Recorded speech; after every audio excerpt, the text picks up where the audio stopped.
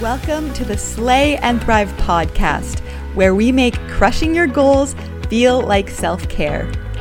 This is the show that helps high-energy women trapped in self-destructive patterns cultivate an unapologetic, loving body transformation through spiritual and personal development. On this podcast, you'll learn about dynamic eating psychology principles, mindset, shadow integration, and manifestation. I'm your host, Kayla Van Egdom, a health and energy guide, unicorn lover, and Amazon best-selling author. I am so delighted to be on this journey with you. Let's get started.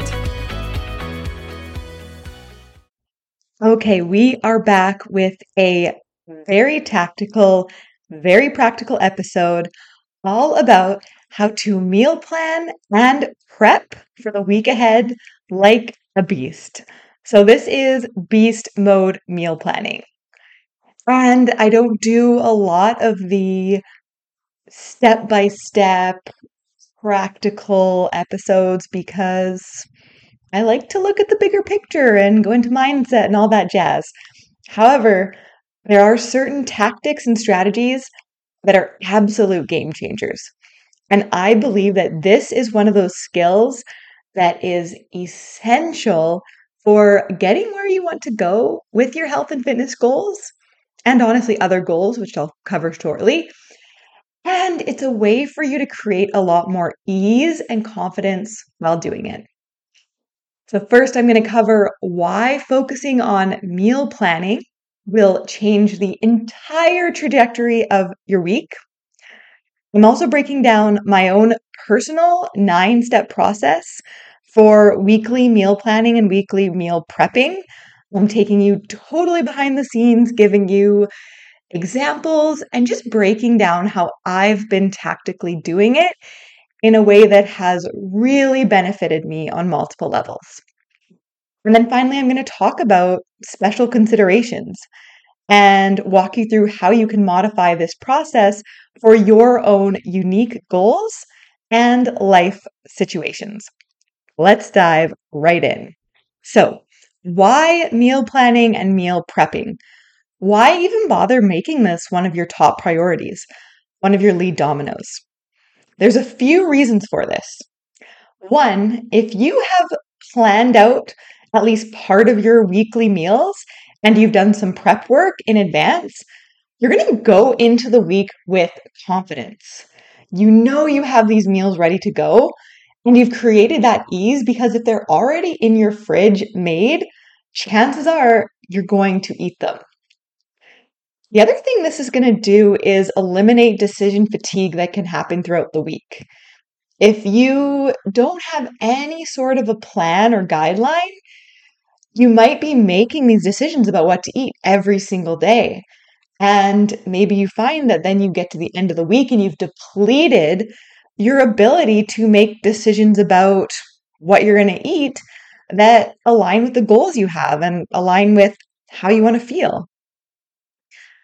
What this is also going to do is help provide a buffer against the unexpected happenings of life and against the fatigue and exhaustion that can come from busy weeks when you have a lot going on and maybe there's some unexpected events or some things you have to take care of.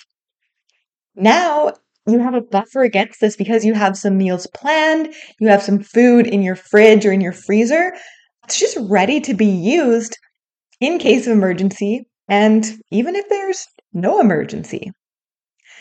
So these are a few of the big reasons why you want to focus on this.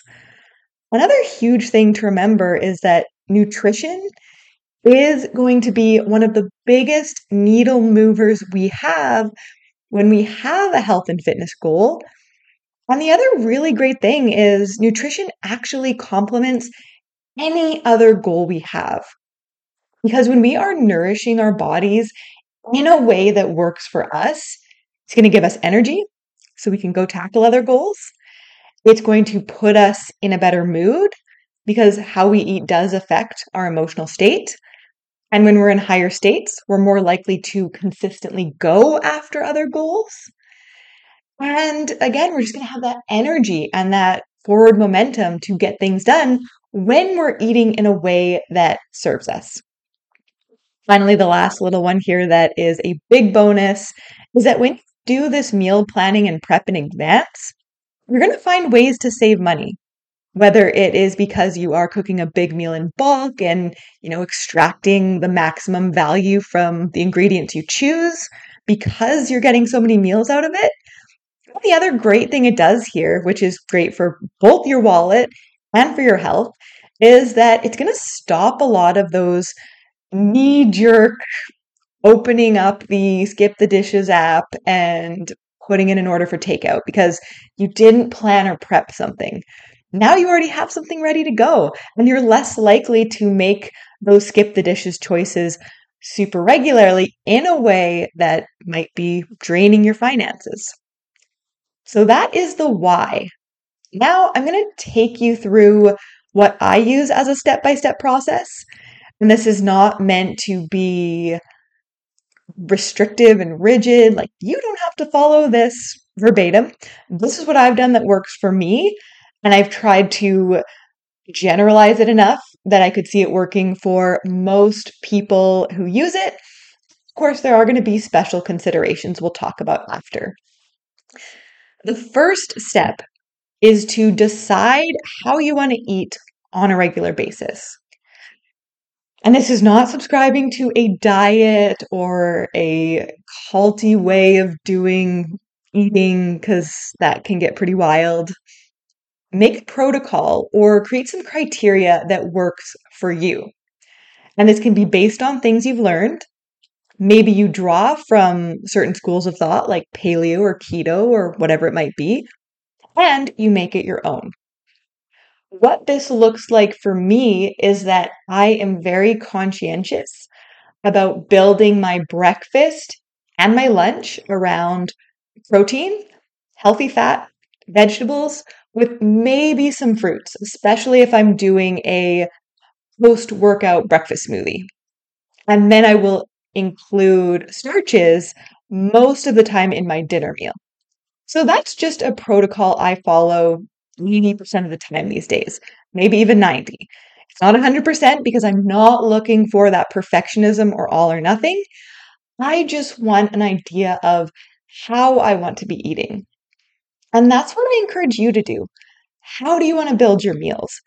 What way of prioritizing certain nutrients or macronutrients do you want to include based on your own observation of what makes you feel your best and what helps you make the most progress, whether that's with a fitness goal, weight loss goal, whatever it might be.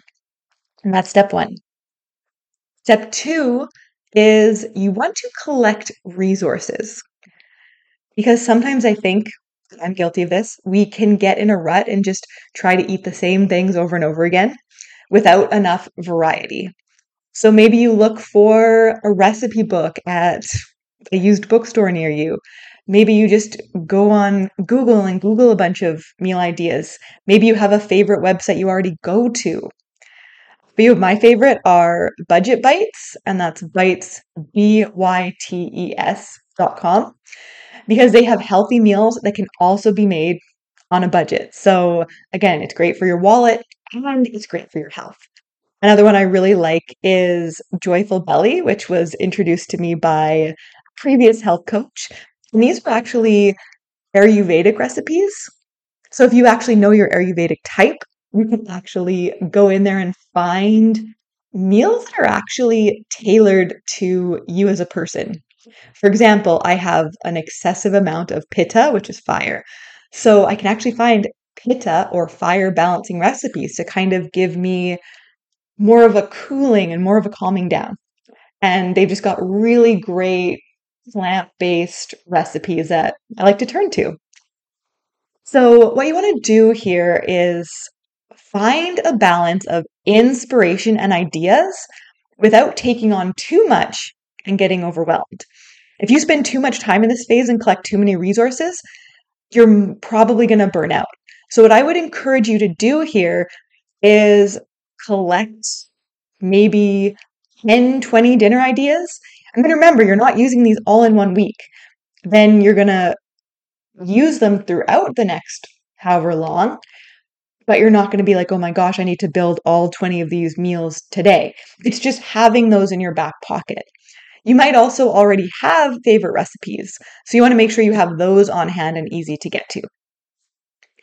Step 3 is write out some form of a meal plan for the week. Now, this can be that you write out every single meal for the entire week. It can be that you write out dinners only, or it can be that you only write out part of the week. It's really going to depend on what works best for you. Personally, the way that I do this is I write out exactly what I'm going to eat between Sunday to Thursday, and then I leave a few of my meals, usually dinner, sometimes lunch, open-ended. And that means that when I get to those days, I still have those resources handy and I can turn to them and decide, you know what, I'm feeling like doing this recipe for lunch or this recipe for dinner. And on those days, I have a little bit more time to make a second stop to the grocery store if need be. That is number 3. Write out your meal plan for the week. Number 4 is after you've written out your meal plan, you're going to go through the recipes on your meal plan and compile your grocery list. So just make sure you have everything you need on a list when you go grocery shopping. And then, of course, do the grocery shopping as needed. The next step is set aside 1 to 2 hours on the weekend for meal prepping. And if you have shift work or you have a different schedule, it might not be the weekend. It's just going to be a day that you have the capacity to set aside 1 to 2 hours. And this might feel challenging at first if you have busy weekends. It might be something you have to work your way up to. But over time, what you want to do is make this 1 to 2 hours a non-negotiable appointment you have with yourself every single week. And I would personally recommend, if at all possible, setting aside 2 hours, a 2-hour window where you're going to do your thing. It might take 2 hours depending on what you're prepping, but you haven't given yourself too little time. You've really made space to get everything done. I have never seen my meal prep last longer than 2.5 hours, and that was when I was doing a bunch of fancy stuff. Usually it's like 90 minutes, 2 hours. After that, grocery shop. So you made your list in step 4. Now in step 6, you're grocery shopping.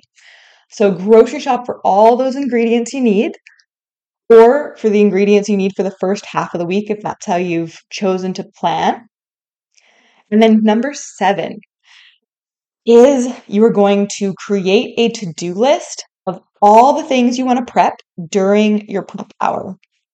And then what you can do to take this a step further is actually put them in order of how you want to tackle them to kind of make the best use of your time. For example, this week I am doing a peanut butter chicken as dinners for the week. I've got a delicious lemon chicken salad recipe I'm doing for lunches. And I also make these protein oat flour bites that I take to work with me as a snack. Those are more active days, so I just want something to tide me over between 5 a.m. when I have my breakfast and 12 p.m. when I eat lunch. So I've got my list. Oh, and then I'm also roasting a butternut squash alongside the peanut butter chicken. So this is what it looks like. I'm going to put my lemon chicken in the Instant Pot first for these salads. Then I'm going to marinate the chicken. Then I'm going to roast the squash. And I'm going to cook the bacon that goes in the lemon chicken salad on the fry pan, basically at the same time as that. While the squash is cooking, I can wash my lettuce. I can get that all ready. I can make my lemon vinaigrette around this time as well. And then finally, I'll finish off by making my oat bites. That way, my chicken's cooking, my salad's marinating, my squash is in the oven, my bacon's cooking, and then I move on to the things that don't really require cooking. So you can really set yourself up to get a lot done in a short span of time if you put things in the right order. Number 8 is get meal prepping. You can use this time to listen to your favorite tunes or maybe catch up on your favorite podcast or an audiobook. You can find ways to make this pleasurable. You can actually get to the point where you're like, man, I understand the why behind this. This makes my week so much easier, so much better. And I get to listen to these awesome tunes or this podcast I love. You can make it a great experience. And then number 9 is once you've prepped and cooled off all your food, organize everything into containers so it's ready to go for the week. The other really great thing I love to do is I will make bigger batches of things, especially if it's like a soup or a chili or something that freezes well. And then I'll take the extra portions and I will freeze individual portions of them, which gives me backup meals for those times where I don't have anything ready. I don't feel like making a Friday fancy dinner, so I can pull out a soup and just heat it up. That is another really great strategy to use. All right, that is the 9-step process. Now let's talk about special considerations and how to make this work for you. Because I always want to be cognizant and sensitive to the fact that everybody is different and my situation will look different than yours. And this is really about helping you get value and helping you make this work for you. So let's talk about family first. So if you have a family that's also going to be eating these foods, try to get them involved wherever possible. Maybe create a draft of your meal plan and then run it by them and see, hey, would you like this for dinner or this for dinner? And give them some options. Get their buy-in into the process as well. And this one might be easier said than done in certain families. I know some families have younger children that have picky eaters, or maybe some people have spouses that are like, no, you've got to make me my deep fried this or my potatoes that or whatever. I'm really lucky this way because Chris is an amazing cook and he'll eat most of the dinners I cook for the week. And if he doesn't want them, sometimes he does his own thing, and that's fine. And then we also have a 16-year-old in the house who will sometimes eat the food and sometimes he'll do his own thing. Again, I don't know if all husbands are going to want to cook their own meals. So that's why it's a great idea to get the family involved and do it in a way where everybody feels like they have a voice and there's some buy-in. And then this process will depend on what your schedule looks like as well. So this meal planning and prepping that I do is done for a work schedule where I am at work from 6 a.m. to 5 p.m., Monday to Thursdays. On Fridays, I either have a beautiful 3-day weekend or I choose to work a short overtime shift, and that's usually 5 hours. This means two things. One, I want my Mondays to Thursdays to be simple and taken care of. I don't mind eating the same thing for 4 days in a row, and most leftovers will keep that long. Maybe you don't particularly love leftovers and feel like it'd be boring to eat the same thing 4 days in a row. That is okay. Everybody's different. And also, a question to ask yourself might be, which is more important? Being entertained by every single meal I eat, or making easeful, consistent progress towards a greater level of health, energy, and fitness? As far as I'm concerned, I will choose the latter every time and then give myself more room to play on the weekends. And then that leaves us with this next special consideration, which is knowing how much flexibility that you need in your meal plan to still adhere to it. Because if you create something that's really rigid and structured and you know you're not going to follow it, it's not going to help you. So you want to leave room for some flexibility and fun in your meal plan where you need it. For me, that looks like leaving that space on my days off work where I have some more time to cook and prepare something. And that doesn't mean I'm cooking something wild and like deep fried and not aligned with my goals. It just means now I've got some time to sit in the kitchen and actually have the delight of pulling a hot meal out of the oven. This is also going to leave flexibility in your meal plan so that it doesn't feel restricting. Because when something is too restricting, we're probably not going to want to keep it up for the long term.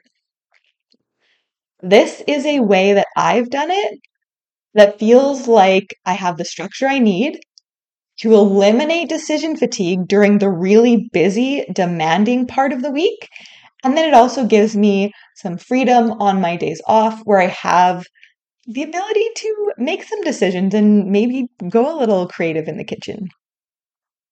Your work schedule might mean you have more time or less time to do this meal planning or prepping. You might do it on different days than me because your work schedule is different, or you might do it a few times a week because you work part-time and you just want to do it in the morning on a few days. My goal with this episode was to give you a process and a framework that you could adapt and make your own. And then from here, as you finish listening to this, as you start to integrate it and put it into practice, always be asking yourself, how can I simplify and streamline this for me? How can I make this process my own? You might have guessed already, but your Slay challenge this week is to spend some time meal planning and meal prepping and watch what that does to your week overall. Happy meal planning, happy meal prepping. We will see you again in the next episode. Thank you so much for tuning in to another episode of the show. If you want to connect with a community of other amazing women who are conquering their goals, taking massive action, and loving themselves through the process, I invite you to join my Facebook community, Slay and Thrive 365. You'll get weekly challenges, motivation, support, and accountability as you move towards your goals. Hope to see you there very soon.